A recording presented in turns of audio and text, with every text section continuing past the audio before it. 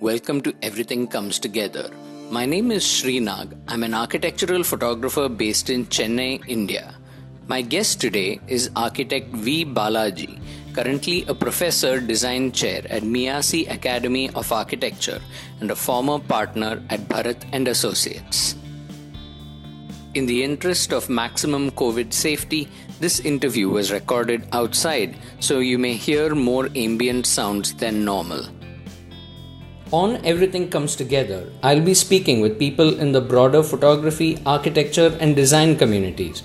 Rather than only talking about their work, we will be talking about them, their personal journey, the challenges they overcame, and the most pivotal incidents in their lives that made them who they are today.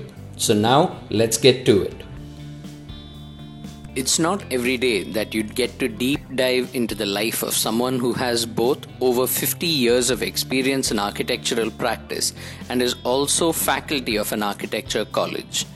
V. Balaji's footprint on the architectural landscape of Chennai extends from being a partner in one of the city's heralded firms to molding talented architects into the future. Among many other topics, he opens up about his entry into architecture in the 1960s, being a part of a six-partner firm for over 40 years, and the importance of a good education in the subject. My mother studied only up to SSLC, but she passed her SSLC at the age of 13 and a half or something. But for the fact that in those days, girls got married fairly young. And if I recall correctly, there was a clause in her mark sheet saying that she could not go into college until the age of 16 or something like that. Mm-hmm. That is, she was given her SSLC certificate, but conditional that she doesn't go into college before the age of 16. That was part of the certificate? Yes, it was part of the certificate in those days. Okay. Because she had graduated from school at the age of 13 and a half. So at 16, she got married. Sorry, how did she graduate from school at 13 and a half? I'm not sure. I think she got double promotion twice or some such thing. She was my mother is very intelligent, okay. Very academically gifted. No, she is very good at applying herself. Okay. Even today, she's 90 plus. Okay. But even today, she's very interested in everything that is happening around her. Reads a lot. She's a voracious reader. Follows the news, follows sports, and is in touch with a lot of people. I think she would have done extremely well at higher studies, but she didn't do that. Okay. She got married and was a homemaker after that. My father was a chemical engineer, and he worked for Tomco's, that is Tomco Tata Oil Mills. I'm not sure. I think it was his first job. And he stayed with the firm right up till the end, till he retired. Okay. So, we were originally at Ernakulam. And my early childhood was there. Ernakulam, as you probably know, is a backwater town. Yes. It's a city today. In those days, it was a town. And while I was growing up, the place was idyllic, very peaceful, even today it is beautiful, but not as beautiful as it was then. Okay. We were living in the company quarters. Tata's had a very beautiful colony over there. I grew up over there. Did the first year of my schooling in Ernakulam, Malayalam medium. And when I was 6, my father was transferred to Bombay. Okay, so that would have been a very different experience. Yes, it was a totally different experience. Where I was living, I didn't have people who spoke either Tamil or Malayalam. So, early stages, it was difficult for me to make friends, to play with others. Yeah, I can imagine. The medium of education was English. I didn't know a word of English. So, I would be sort of, letter by letter trying to follow what was being taught.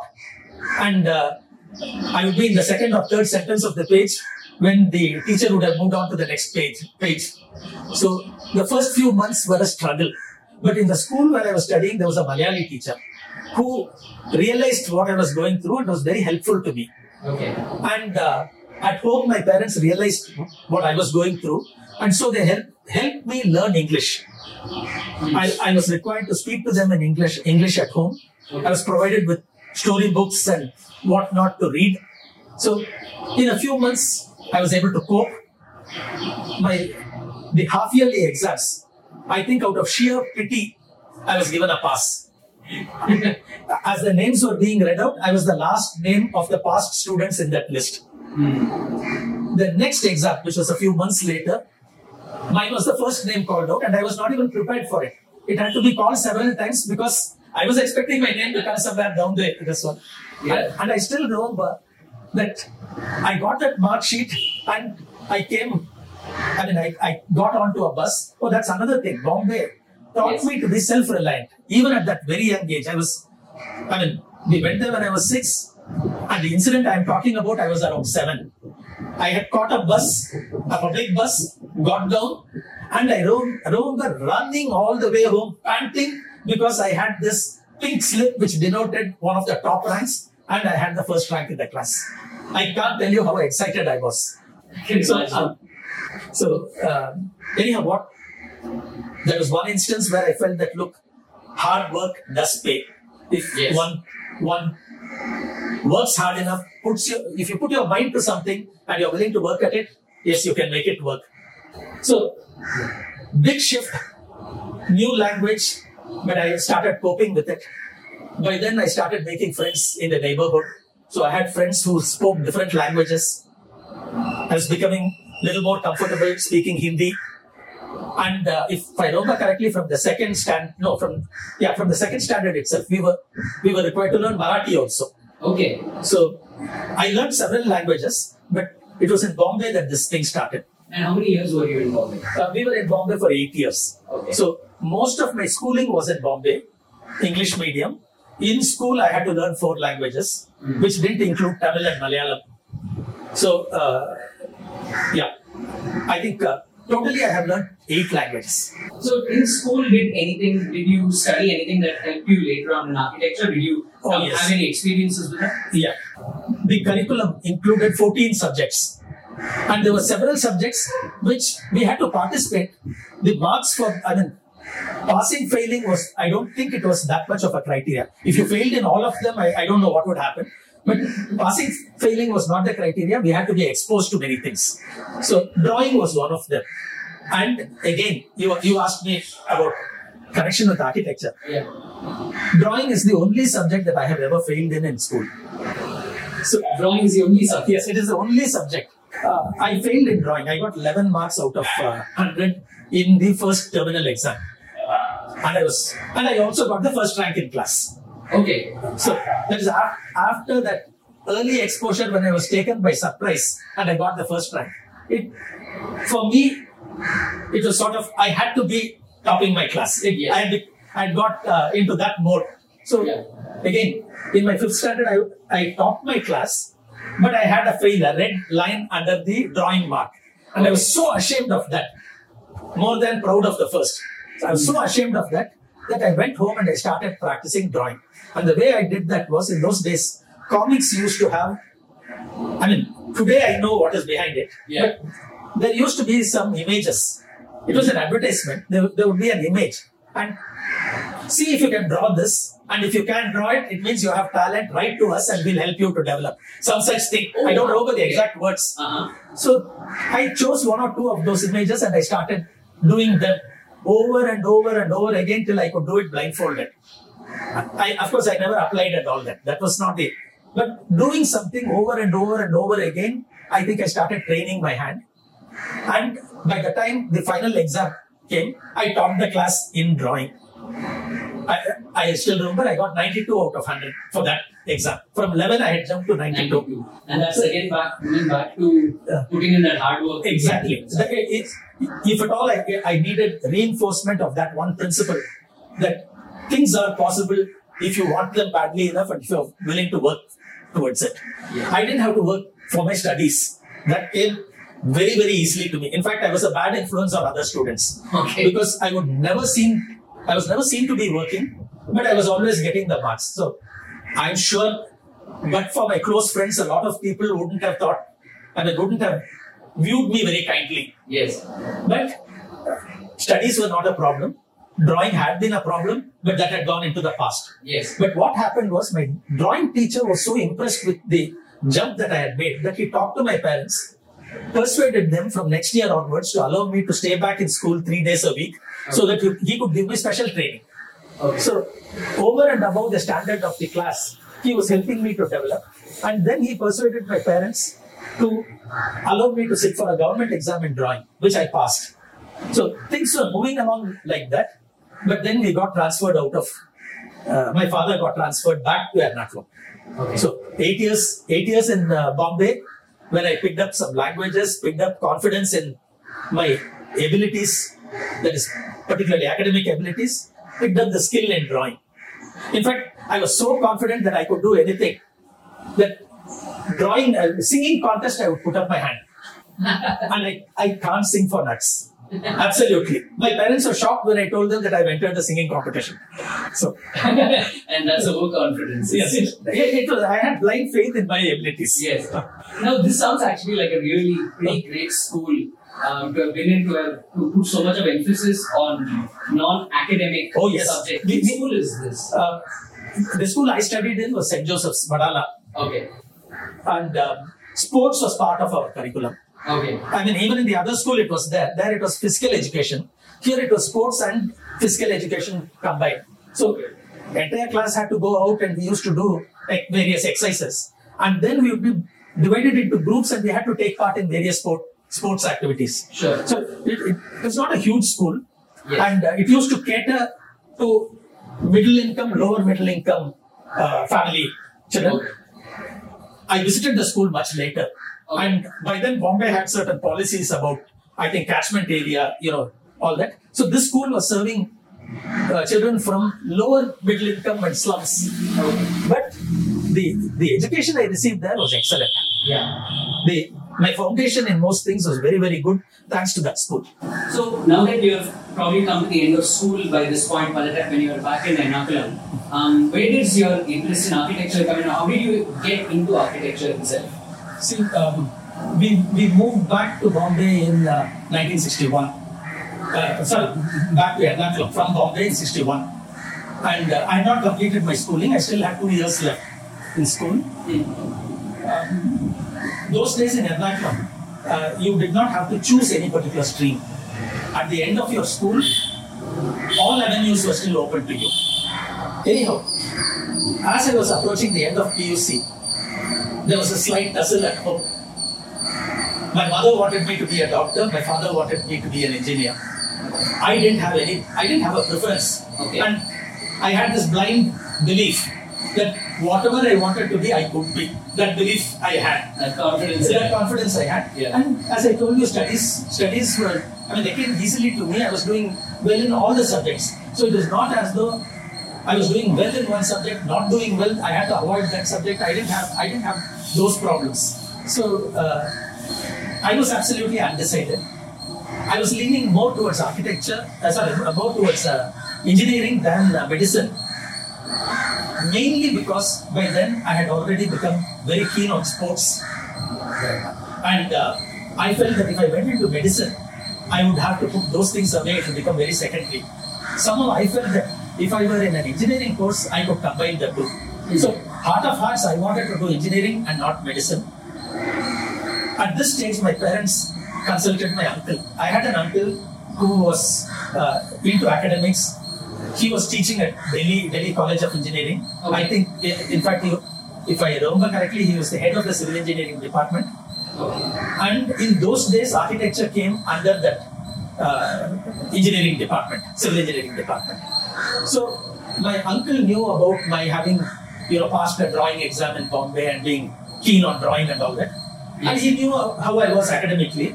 So he told my parents that in his opinion, architecture would suit me more than any other engineering subject.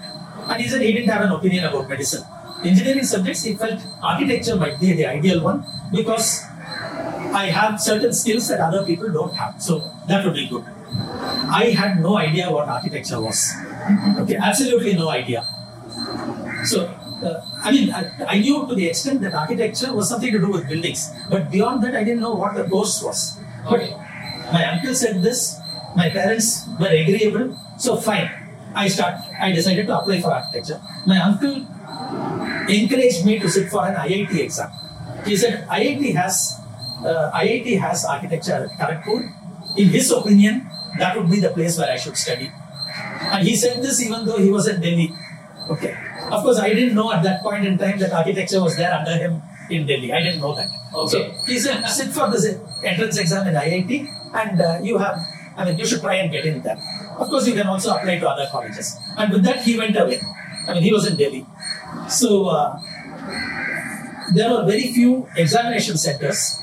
And also there was a huge difference in the standard. That is, the question paper was set based on the higher secondary syllabus, which was so much higher than what we had in Kerala. Okay. So I went to Delhi, stayed with my uncle for over a month, borrowed books from a neighbor who was also taking the IIT entrance exam. So borrowed his books, and each book was about this thick. Yeah. Several books. We had organic chemistry, inorganic chemistry, physics, maths. English was one thing. I didn't need to do anything about it. So I used to study for something like probably 12 hours a day or maybe more than that. Wow. Morning till night, till I went to bed, I would be doing only this. And my head was really swimming by the time the exams came. I could only go through everything once. My uncle, when he came back from his college, evenings he would sit with me and try to guide me a little bit. So finally the exams came and I felt I had done very badly. So I immediately informed my parents and I said, no, there's no hope of my getting through. I would like to come back to Ernakulam. My parents, one of the things that we had been told was that there would be no communication telling us whether we had passed or failed. There would be a communication if I had qualified for an interview, which would mean I had passed and passed at a sufficiently high rank to be called for an interview. Sure. And if that intimation comes, then you come for the interview. Otherwise, you wait until such and such a date. If you haven't heard from us, it means you have failed. You are not qualified. And the interview would be in Delhi itself. I had to choose an interview center. There were several, and I had opted for Delhi because I was expected to be in Delhi. Right. So now that I wanted to go back home because I hadn't done well, my parents said, no, you stay until that particular cutoff date. So very unwillingly I stayed on because Delhi in summer was intolerable. Yeah. It was no pleasure staying in Delhi. So I stayed, though my uncle and aunt were very, very welcoming. So that was not the problem. It was just I wanted to get back to Ernakulam. Now I stayed in Delhi, and during that time, I also visited Calcutta, came back to Delhi. During that time, Jawaharlal Nehru died. And everything went topsy-turvy. So schedules went haywire, colleges closed down for a week. So the cutoff date came, and I boarded the train and I came back home. And a few days later, the interview card for an interview in Delhi on a particular day came to my uncle's house. By which time I had already come to Chennai and in those days Madras, Yes. caught a train and gone off to Ernakulam. The thing is, my uncle and aunt, his family, they followed to Madras a few days behind me. And this card came only after they left Delhi. So they didn't see it either. They too didn't see it. Fortunately, the neighbor whose books I had borrowed knew that I had sat for this exam, and when he saw this, he realized it was this. And the only address he had was my uncle's forwarding address in this one in Chennai. Yes. So he forwarded it to Chennai. It came to Chennai. I had left Chennai. I had left Madras. So from there it was forwarded and it came to Ernakulam. By the time I finally got it, the interview was over in Delhi. So I got a seat at Kharagpur. Yes. But it sort of slipped out of my hands. So where did you end up studying in next?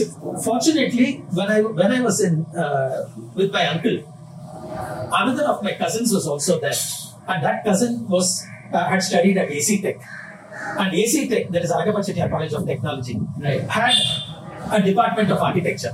So he said, there is architecture here, you should apply here, and Right. I just took it through 1 year and out of the other year. Now AC Tech is presently Anna University. Yes, present day SAP Anna University. SAP. Yes. So AC Tech and SAP have become two separate institutions. Sure. But in those days, it was one institution. Architecture was one of the departments. There were 4 departments. You had chemical engineering, textile technology, leather technology, and architecture. Okay. So he got hold of an application form, made me fill it up, and I put in the application form, and I forgot about it completely. Okay. When I filled up the form, I had not yet received my Kerala results, my PUC results. Okay. So in the column where I was supposed to fill in the marks and what class I had and all that, I just filled in saying I expect a first class. I don't have my marks. I'll send it when I get it. And I put in the application form and promptly forgot about it. So the results came. I was at home. I had applied to other colleges. Almost every college that I applied to, I did get a invitation and all that. But I forgot about this. And suddenly one day I received a communication from them, from AC Tech, asking me to come for an interview. Okay. So when I went, and still I had forgotten that I had not sent them the mark list. So when I went to the interview, I was asked, you have written like this. Did you get a first class or some such question? And I said, yes, I got a first class. I got so many marks. You have not yet given it to us. Please give it. And so you found out about that at the interview itself? No, I found out at the interview that I was reminded that I had not given it to them. So I handed it in. After the interview, I handed it in. I also got a seat at Trivandrum College of Engineering and Architecture, but they were just starting that year. This college, what is now SAP, was into its 8th year. I was in the 8th batch. So I felt this was a more, substantial course. It has been there longer, and so joined over here. Okay. So that's how I got into architecture, still not knowing what architecture was. In fact, I remember one thing. Sure. At the interview, I was asked to name any architect. And of course, I didn't know any architect. But suddenly I remembered that on my way to the interview, I caught a bus which had come through Santo. And there was one building which was just coming up. And there had been a board there. And there was the name of the architect for that particular, this one. So I named that architect, and whoever asked me the question nodded, smiled, and that was it. But I didn't know any architect. In fact, one of the leading architects of Chennai was on the interview panel. It was in the interview panel, Professor Pinavanian. Oh, okay. He was one of the people. He was the person who asked the question, or I don't remember, maybe it was someone else. Right. But he just sort of smiled, the others nodded their heads. But I had named some other architect. Yes. Because that was the only name, and even that, it was only because I noticed it. If you hadn't noticed If I hadn't noticed it, I would have said I don't know any architect. Right. So how was your experience at AC Tech? Oh, it was wonderful. Right. I mean, it was a 5-year course. 4 of my 5 years were absolutely wonderful. My 5th year, I was miserable in college, but that's for some other reason. Sure. One of the things which I found very, very good about studying in this particular college, as I told you, we had 4 departments, and we had a common hostel. So I made a lot of friends from the other departments, and these are my lifelong friends. Apart from the architects no architects, the students who then studied with me, with whom also I have lifelong friendship. I have friends from the other community of chemical engineers, leather technology, textile technology. I'm very much in touch with all of them, with a very large number of them even today. Yes. And I personally think that living together, studying together, for an architect it is particularly helpful, because if we were studying in a campus which was exclusive to architects, all my friends would have been only architects, who later in life would be either my colleagues or my competitors. Yes. Not the people who give me jobs. Whereas I grew up in an environment where many of my friends later became my clients, or they worked in companies where they persuaded the companies and said, look, I know so and so for such and such, such a long time, and I know that firm is very capable. They have these people. Those benefits are there. Yeah. It also rounds out your personality. You get to hear and learn many other things. So currently, in the educational system, and I think this is encouraged by the Council of Architecture, there is architecture institutions are supposed to be standalone institutions. They are supposed to not be under a common, what shall I say? An independent campus or total autonomy. It can be autonomy under a university, but architecture itself must have autonomy. Okay. I think autonomy is fine, but studying along with other disciplines, I think, is a better system. Yes, and it also broadens your horizons, broadens the type of people you interact with. Absolutely. Yes. So I'm all in favor of the earlier thing. Yeah. I understand that a chemical engineer or a textile technologist or a leather technologist should not be taking decisions on how architecture is taught. That I totally buy. Yes. Okay. Architects know best how architecture should be taught. That is something, yes, I subscribe to. Sure. But architects need to interact with people from other disciplines and form long-term friendships with them. Yes, that is something that Yeah. I think is very important. So now that you also have a lot of experience with an educational on the education side as well as a teacher or as a mentor, do you think students today as well have to make a jump from school to an architecture college, or is it a little bit of a smoother transition? No, I think even today, students when they come into an architecture college, many of them will come without knowing what they are in for. A few might have had exposure because there are more architects around. They would have talked to other people. These days, it's so difficult to get seats in colleges. Not the way it was when I was a student, when I got into the college. Yeah. But these days, it is so difficult that parents and students invest a lot of time in finding out more about the courses that they are going into and what will happen. So quite a few students will come in knowing what to expect. And still it will be a surprise for them. But a much larger number will come in without even knowing how this course is going to be. And for them, it will be as much of a shock as it was for me. Okay. The way architecture is taught is different. What you learn in the first year is very different from what your classmates, that is your classmates in 12th standard, will be learning in their courses, whether it is engineering, medicine, chemistry, physics, arts, economics, whatever. The way things are taught and the way you study is somewhat similar to what you were doing in school. It's very different in architecture. Okay. So the first year, there is a shock for students. Sure. And that is the time when teachers have to be really good. The faculty, you need faculty who are really specialists in teaching basic design and dealing with these fresh students. Yes. That is absolutely important in an architectural college. So when you were in college, you must have done a few internships, I assume. Oh, yes. Could you expand a little on them briefly?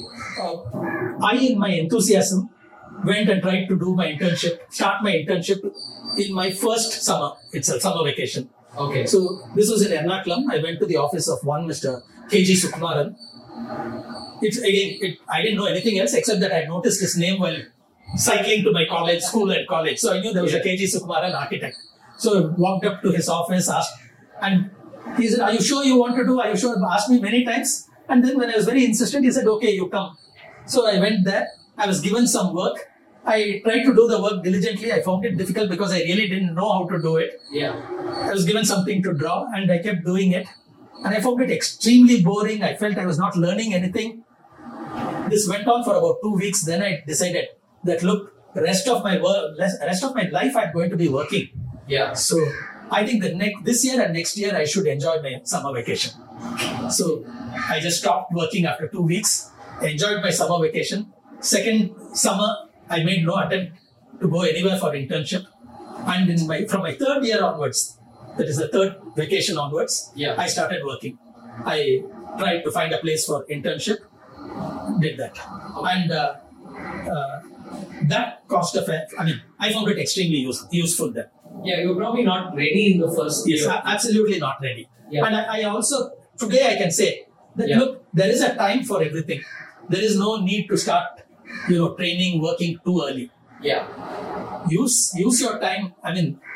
Find the right time to do the right thing. Yeah. So in your third and fourth year, you interned with a well-known architect in Madras. Yeah.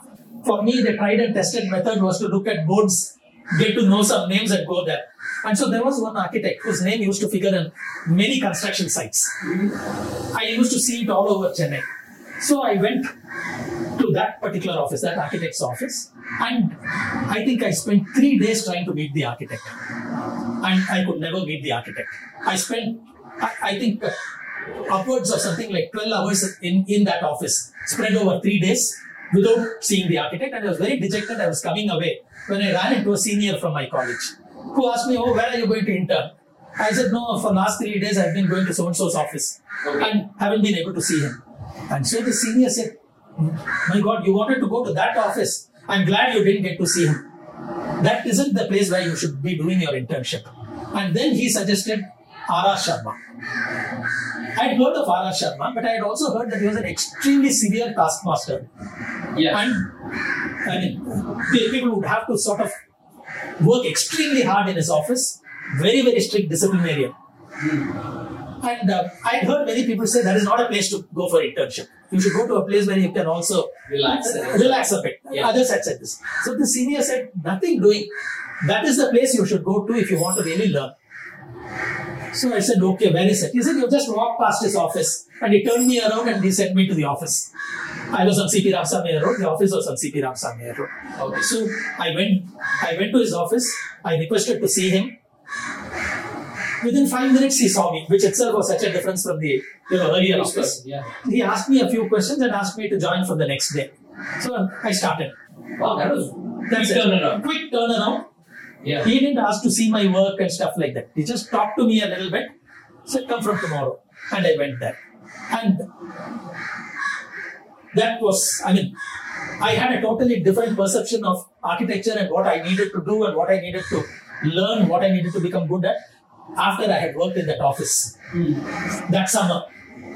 I liked it so much that next year, after my fourth year summer vacation, once again I went. I had requested at the end of the that internship itself, "Can I come back next year?" And he said, "Yes, you're welcome." So next year again I went. So I did about 4 months of internship there. And later on went into 5th year. And so, what did you sort of gain from your experience there? Apart from, he's obviously an established architect, right? So, what did you pick up from that you were able to use in the future? Okay. I went into the internship with no expectations because I didn't know what I was going to learn. I didn't know how I would be used by the office, what I would learn. I had no preconceived ideas. I knew nothing. So, first thing that I found was I had to be at my work. I had to be focused right through the day. I had to be punctual. No bunking, no relaxing. Yes, there would be a tea break or a coffee break when we would be served. I could take the coffee, go sit down somewhere. There was a small library. I could go and look at things. I could take drawings from other projects, look through them. In fact, I was encouraged to do all those things. Sure. All those things were done in a very controlled manner. There was somebody in charge of these things. So all of that. But the main thing is I had to be focused on work and work-related matters from the time I entered the office to the time I left the office. That was expected. And we would be given assignments, small assignments, but these assignments had to be, They had to be done on time. they had to be done on time, not only done on time. The progress would be reviewed. For example, R.R. Sharma would have a discussion with some clients. And at the end of the discussion, if he was free, he would send for one of the trainees. Yeah. To come with the work, he would go through the work. He would ask us questions. And of course, we wouldn't be able to answer many of the questions. But he would very patiently, he would tick us off and, he would make us feel very, very small. But he would painstakingly explain things to us, teach us why we were doing something in a particular manner. Yes. What is the reason to do it? How was it important in the overall scheme of things? Yeah. That way. I don't know how other offices function. But R.R. Sharma's office, I didn't have to do much. That is, I was not designing buildings. The maximum I went was to design components of a building.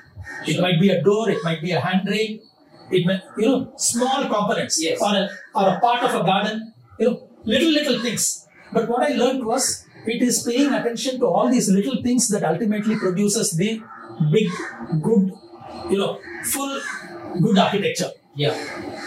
There is one scale on which you think initially, and then you have to start thinking, keep coming down in scale and design and detail every single one of those.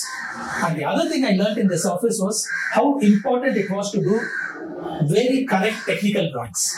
The importance of we have subjects. Whatever subjects we had then, we have it even now. Okay. So students are taught to draw and represent many things so that contractors can look at them and execute the work. But the importance of doing this in a technically correct manner with all the required information without unnecessary information.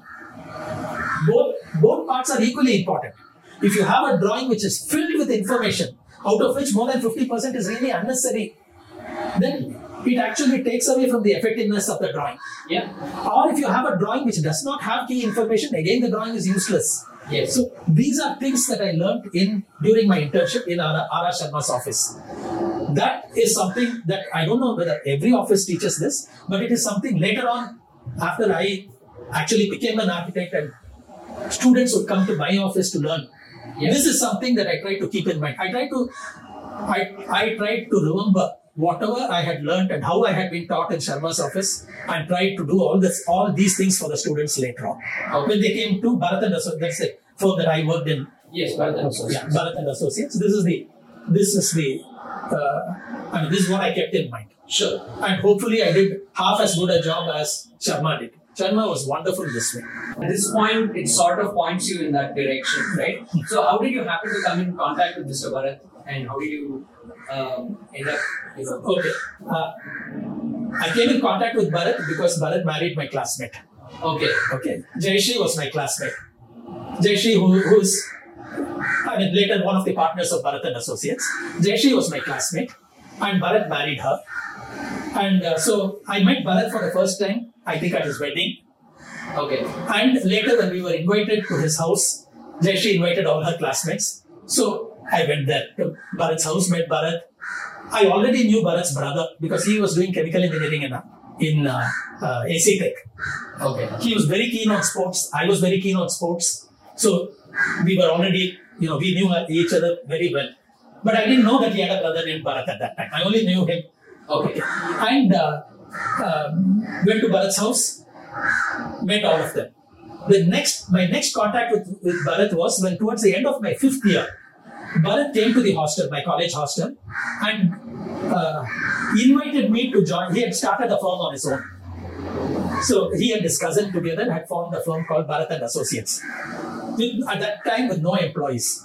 Okay. So it was the two partners, and even this, they were working out of Bharat's partner's house, that is Shivakumar, who, both Bharat and Shivakumar were working at Chitale. Ellen Chitale's office. Yes. And together they had decided to start on their own. And so they decided that one of them would take off, that is, would resign and start working full time. And the other person would continue to work with Chitale and then, work beyond office hours and over weekends. And that is the way they would establish their firm. So Bharat was willing to toss for it. And Shivu told Bharat, no, you are newly married. So you need that income more than I do. I'll be sitting in my parents' house. So you continue with Chitale, draw your salary, which you will need. And I'll go sit at home and we'll work that way. We'll start the partnership that way. Okay. That is how they started their firm. Okay. So they had started the firm in 1967. And in 1969, probably around February or March, Bharat came to my hostel and invited me to join the firm. Okay. Now, the point was, but by then, I had already contacted a firm in Bangalore. I'd written to them, I'd gone, faced an interview, got a job in Bangalore. On the understanding that I would join them after my 5th year. So I told Bharat, sorry Bharat, I wish I had known earlier. I've already taken up a job. I'm joining Chandravarkar in Bangalore. If I had known earlier, I would have been happy, but sorry, I'm already going somewhere else. So he said, oh, that's okay and all that, wish me luck, and went away. And that was the end of it. That's how I came in touch with Bharat. But what happened later was that my plans changed and I didn't want to leave Chennai. Yeah. I did not complete my course within 5 years. I didn't submit my thesis in my 6th year. So I actually took 7 years to complete my course. Okay. I submitted my thesis in my 7th year. Okay. As a result, I decided that it wouldn't be such a good thing for me to leave Chennai and go away to Bangalore. I needed to be in Chennai in case I was required to interact with the college. Now, in those days, we did not have the system of reviews. Today, if there is a student who is doing his thesis after the 10th semester, that student is required to enroll and has to come for all the reviews. When I was a student, we did not have the system of reviews. Yes, we were assigned a supervisor. In those days, the supervisor was known as a guide. We were assigned a guide.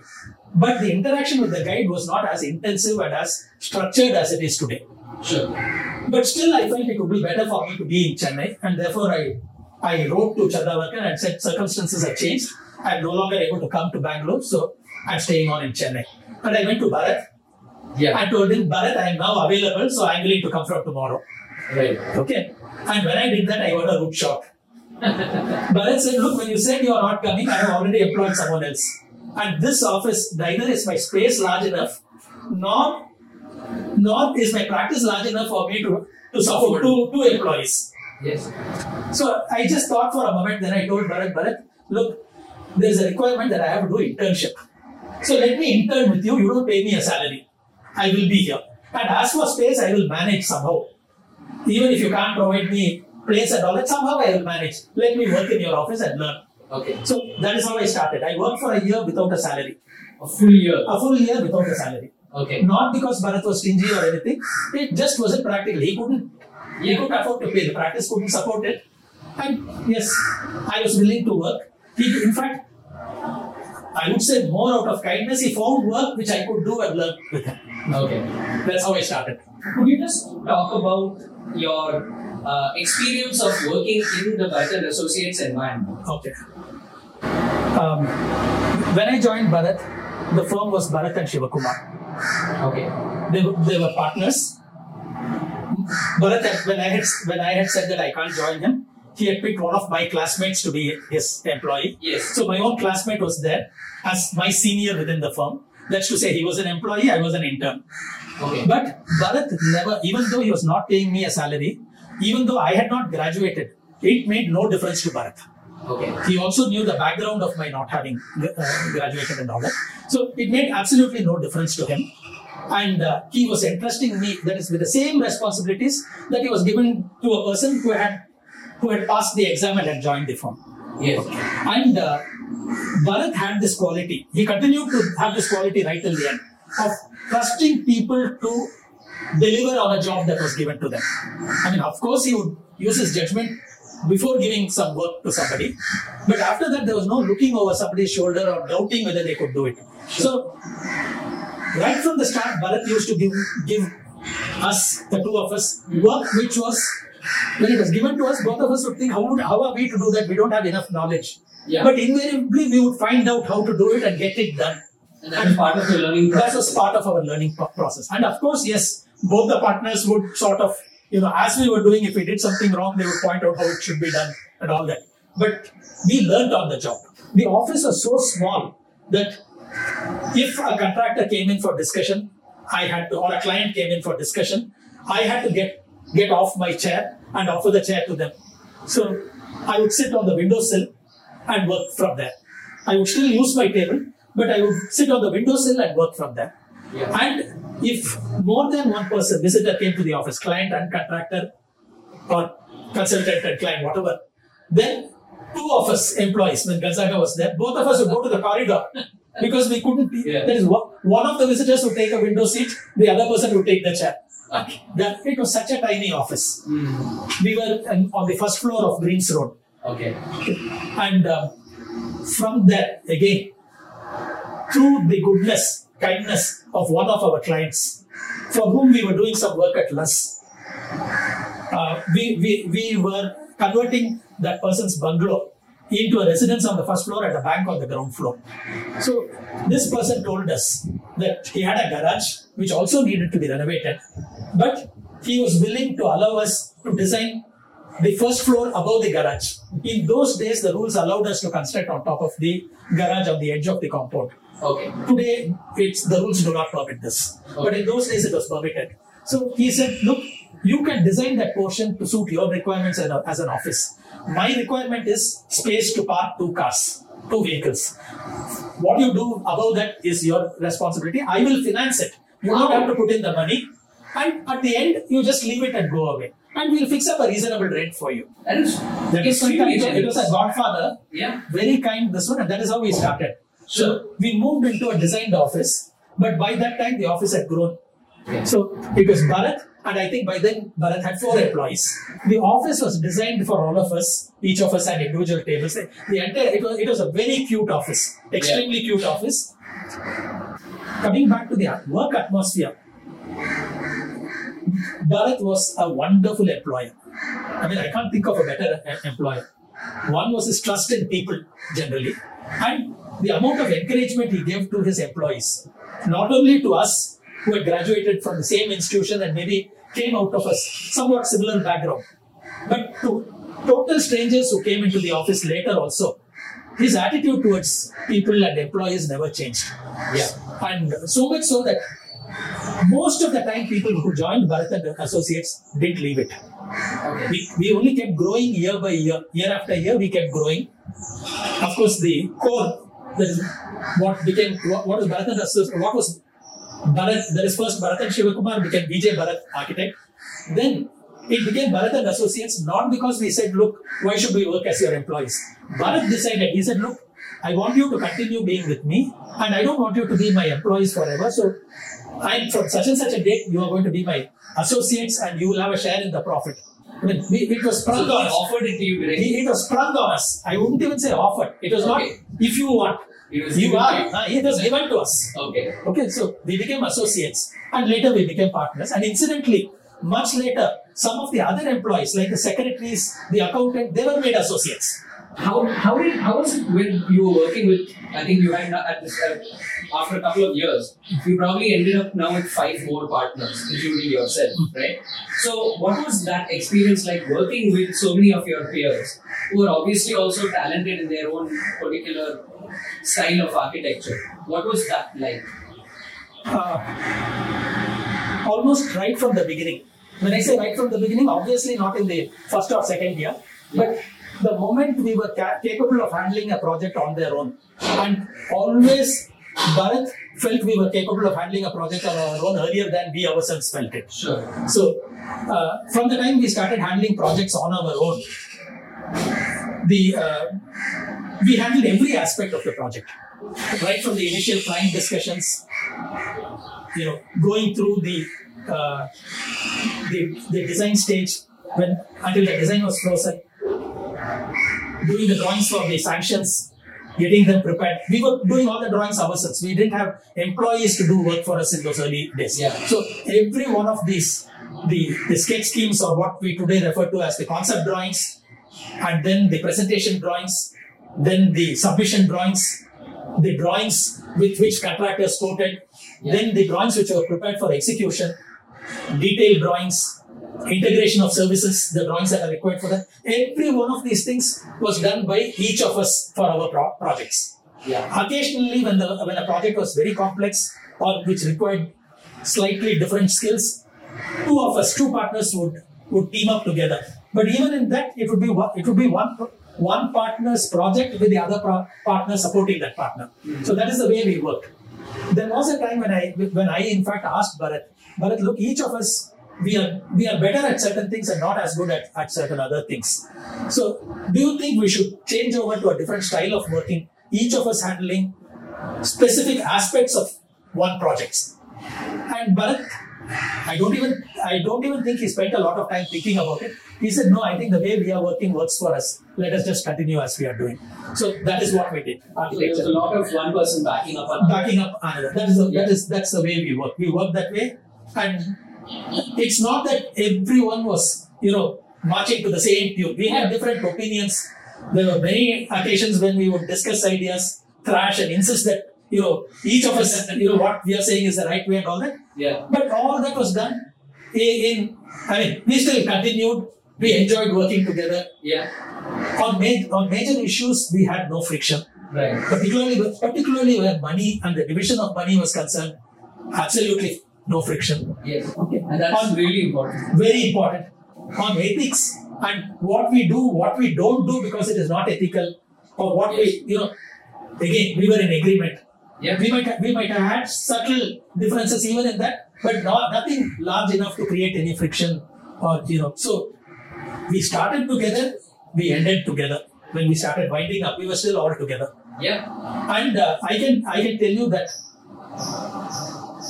if I had not been with this group of people, many of them were friends even before we became associates and partners. It's been a pleasure. It's been the best part of my life to have been, spending it with them. Yes.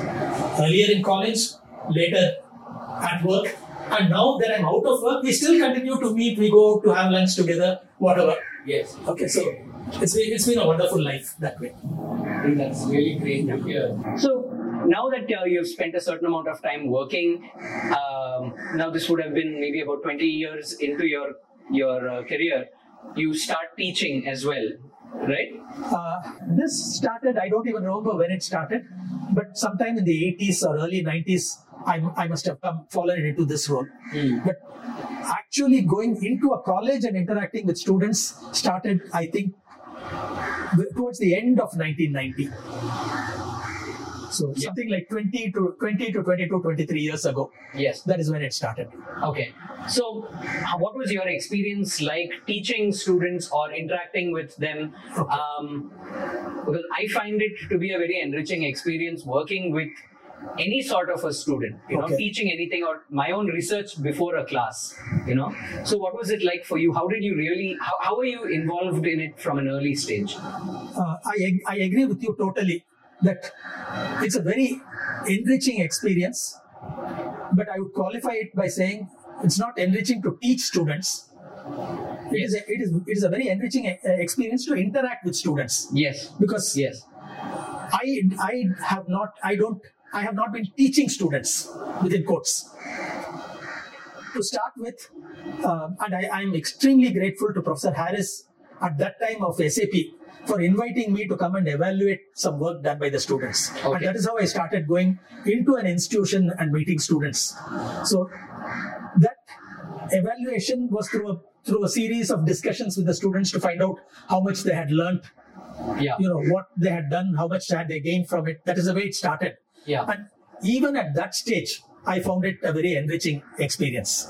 Yes. Because it was enriching because it taught me how much better, what could I do for the trainees who come to my office. Yeah. Okay, it started with that. And I never received feedback about whether what I was doing. That is, I was called in to do a job, but at no time in any of the institutions that I went to did I receive feedback whether they were happy with what I had done or not. Okay. And this for me was an extremely worrying thing. But the fact that I was called again and again led me to believe that, okay, maybe I'm doing okay.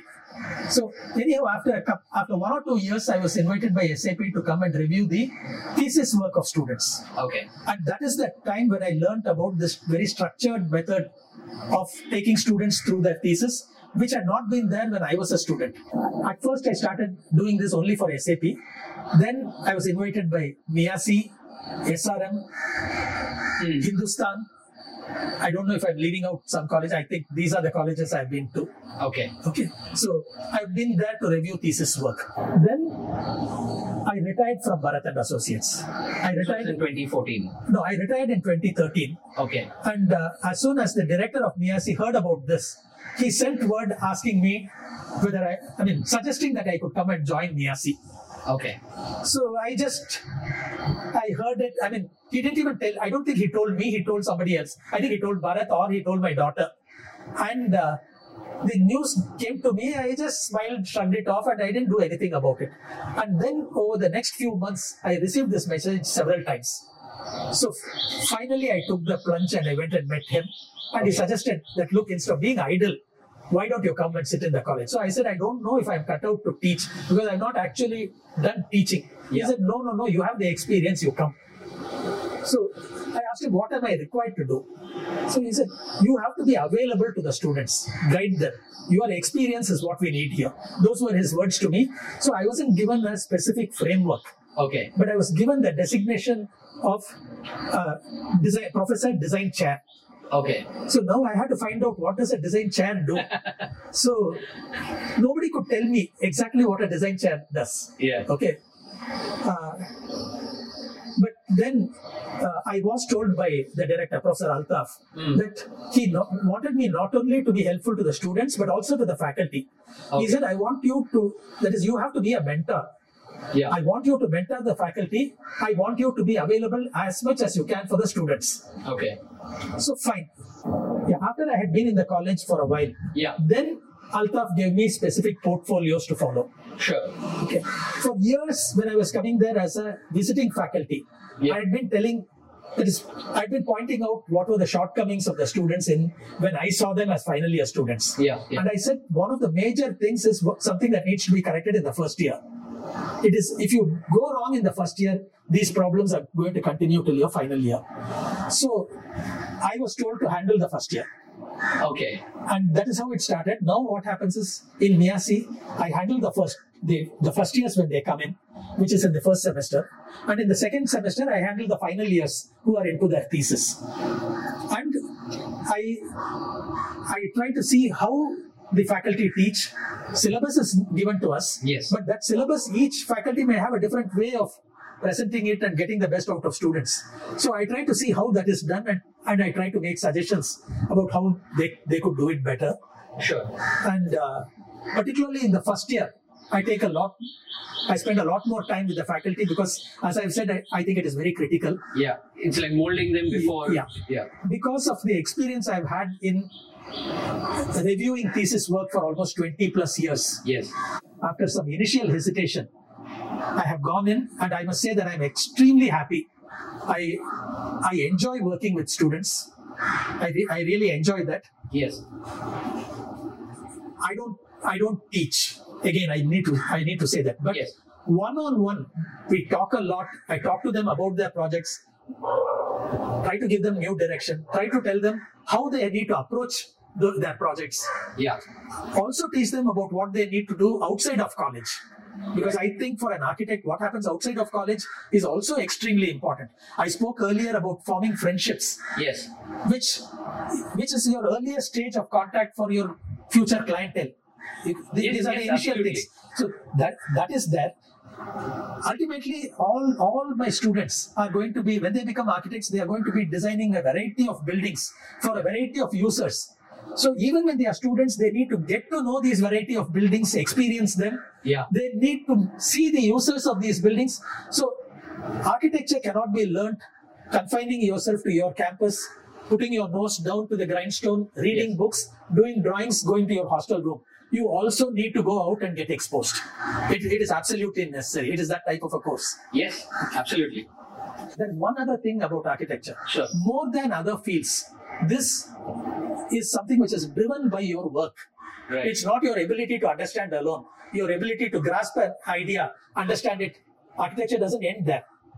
Yeah. You really need to work any particular idea. You need to do multiple iterations of that, keep refining it. And in any project, there are umpteen stages. And at each stage, there's multiple iterations, exploring ideas, Yes. using whatever else you learn as part of the course into, in advancing your project. This needs to happen. Yeah. And that is why it's a work-driven course.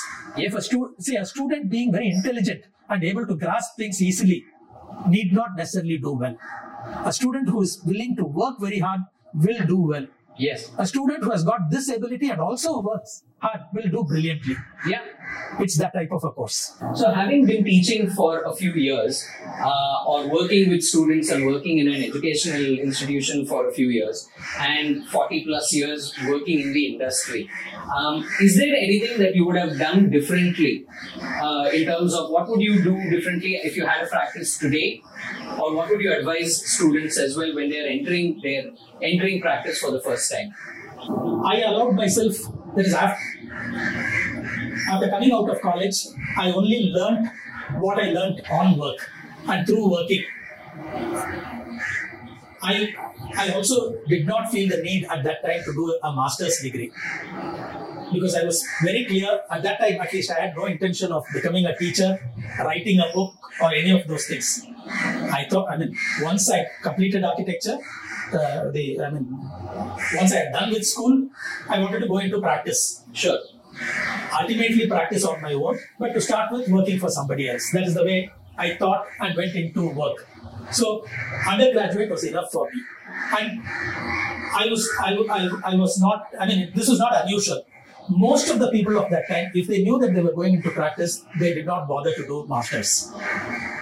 Now, today, I will tell my students, they definitely, 100%, they should not stop with undergraduate. Okay. Students must continue and get a master's degree. That is the minimum. And many of them, if they have the aptitude, they should go on and do a PhD. Or they should do multiple masters. Okay. But stopping with just a BArch degree, I think is not enough. That's my first advice to students. This is something that if I were a student today and going into practice, this is something I would do differently. The other thing is... would you suggest they do that immediately after they finish their BArch degree? Or should they be a bit older, do you feel, or with a little bit more experience? The thing is, opinion is divided on this. Sure. Even amongst my own faculty in the college. I am of the opinion that after you do your undergraduate, a student should work for a couple of years. Okay. 2 years is, in my opinion, the optimum. It's neither too long nor is it too short. But in my opinion, a minimum of 1 year.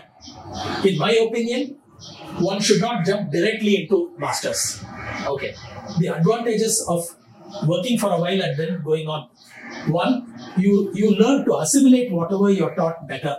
You have a better grasp of what exactly you need to learn and how to learn it. And there is also a very high probability that during the 2 years, your interests might change once you have had exposure to different aspects of architecture in the real world. Yes. As against what you have thought of while you were a student.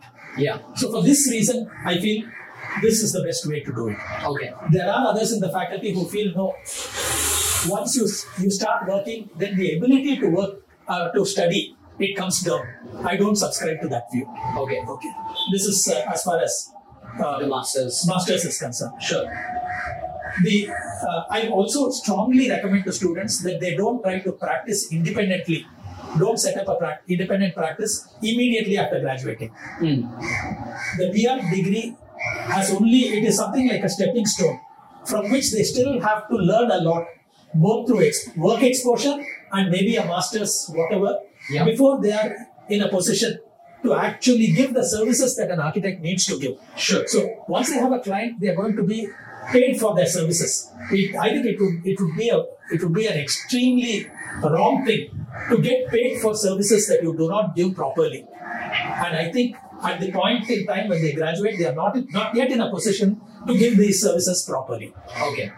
Then they need a little more experience. Sure. At that stage. Now, there is something else that I also wanted to bring up, which we actually talked about when I came to meet you at MIASI itself, where you were also talking about some of your students entering competitions, or even when they are still fairly young, fairly fresh to the industry, to enter competitions. Could you just briefly touch upon that? Yeah, I think it is very good for students to enter competitions. I mean, that doesn't need any explanation. Yeah. And students in MIASI take part in many competitions, win many competitions, and this is not confined to MIASI alone. Okay.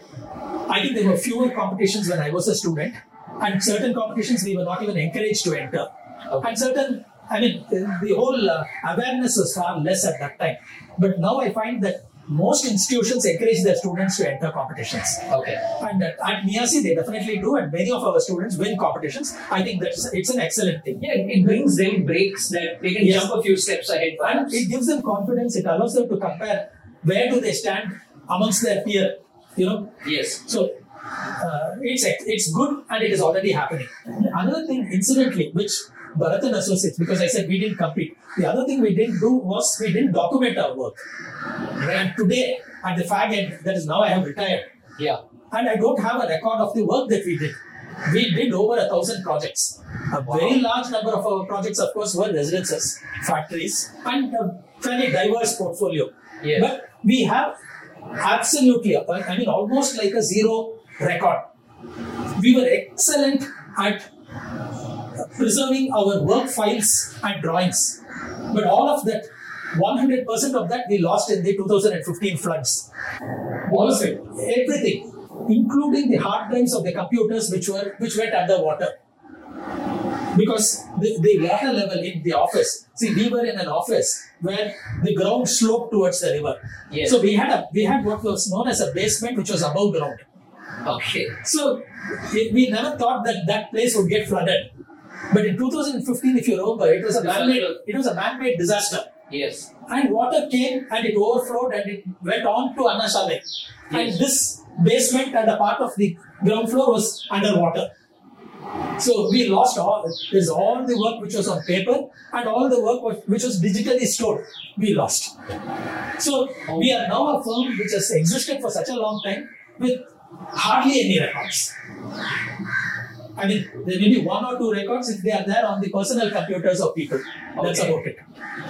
And I tried to retrieve, to check what I have at home, I couldn't find. That's where we Oh stand. my God, that is sad to hear. Yeah, But it is well. So I'm coming back to this. yes, For students and for people who are graduating and who are setting up practice, document your work, I would say. Document the work as you go along. Take photographs of your work. Take photographs of sites before you start working. If you're doing an alteration work, photograph the place extensively. Take photographs as you work. Document the work. Drawings and papers, correspondence that you will have. But also completed work. Document it. Get Yes. photographs taken professionally and store it in multiple places. Yes. Okay, this is my advice. given that you are now working with a lot of students, and I have actually met some of the people who have spoken to you at MIAC while they were students there, and they are practicing architects today. As I keep meeting a lot of architects day to day, I keep running into people who know you. Because we all know the community is very small, and conversation always brings people up, and you come up fairly regularly in conversation with the younger architects. Now, given that you have so much, they have so much of exposure to you and you to them, where do you see architecture going in India? But more importantly, I know it's another 2-part question, but more importantly, where would you like architecture and design to go forward? First of all, for me, it is extremely heartening to hear that students or others speak well of me. Okay, I think I mentioned earlier in passing that when I first went to SAP, first went into an institution and I did what was required of me, not getting feedback on whether what I was doing was adequate or good or whatever. So what I've got from you now is some feedback. Yes. Okay, I think feedback is extremely important, and this is something that I try to ensure that my students receive from me. So if I think that a student is doing well, I make it a point to tell the student, yes, you're doing well. I think this is something that is absolutely important. Now, the first part of could you just restate the first part of your question? I got the second part. It was more about where do you see the Indian architecture scene going? Okay, architecture scene. See, unfortunately, I feel that there is too much of, whether it is client driven or architect driven, I'm not sure, but I see the too much of foreign influence in the sense that buildings which have been designed in other parts of the world being copied or emulated over here. Okay. I know from personal experience that very often it is a client who wants he wants us to put in a lot of glass. Right. Then let us say a completely glass sealed building is not called for over here. Or a building which is totally driven, there is air conditioned, needs a lot of energy to make it work. There are clients who ask for such buildings. Of course, they don't say, give me a building which takes a lot of energy. Yes. But the way they want us to design the building ends up in that. At least I used to find it. So, I would like our architecture to be totally influenced by the context, by the geography, by the climate. I also feel that the character of a place, Yes. that character also needs to drive the architecture of the place. I'm not saying build in Pallava tradition over here. That is not what I'm trying to tell you. Yes. Okay, there can be modern buildings, but don't build buildings which don't give the feeling of Chennai when a person is in Chennai. Don't build, when a person enters a town or a city, that city, the architecture of the place must have a certain flavor so that a person knows that he is in that particular place. It takes in the cultural identity. That identity should be there. It needs to be there at the national level, regional level, and to an extent at the smaller level also. So that is one direction in which I would like architecture to go, and not into the current trend of international architecture where you could be in any city and unless you know where you are, if for any reason you are disoriented, you don't know where you are because the architecture doesn't give you a clue. I don't like that type of architecture. The other thing is, too much of the architecture and the designing that is done today is the designing of mechanically driven buildings, mechanically serviced in the sense air-conditioned buildings, non-ventilated buildings, sewage, drainage, this one, water supply, everything not gravity-driven but power-driven. Everything depends on power, electricity, technology to make the building work. Mm-hmm. I would like architecture to be done in such a way, that is the designing to be done in such a way that building works by itself with minimal mechanical intervention, technological intervention, working with nature and what nature provides, and all this technology and electricity and power, whatever, coming in to support this, to supplement this. Not a situation where if that is not there, the building won't work at all.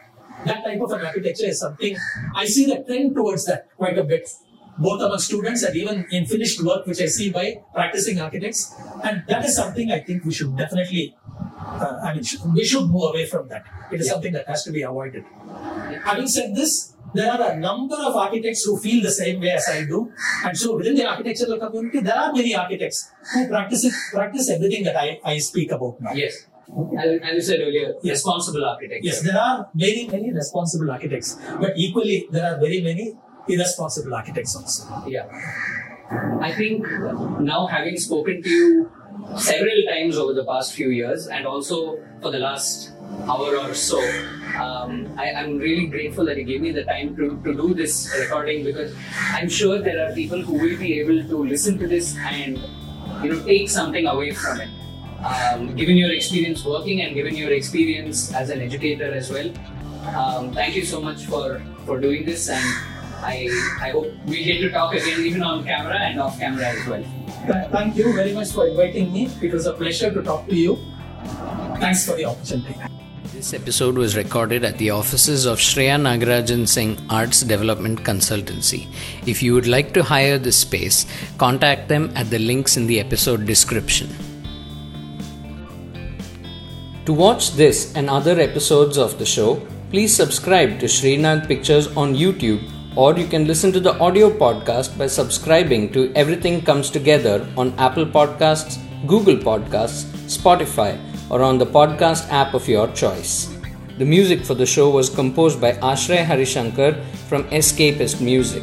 Post-production by Thiruvikraman Srinivasa Raghavan of SNS Arts Development Consultancy, and production assistance by Abdul Jilani. You can reach me on Instagram at Srinag or from my website www.srinagpictures.com. I'll be back in 2 weeks with another fascinating guests who work in photography, architecture or design. Until we meet again, it's goodbye from Mylapore.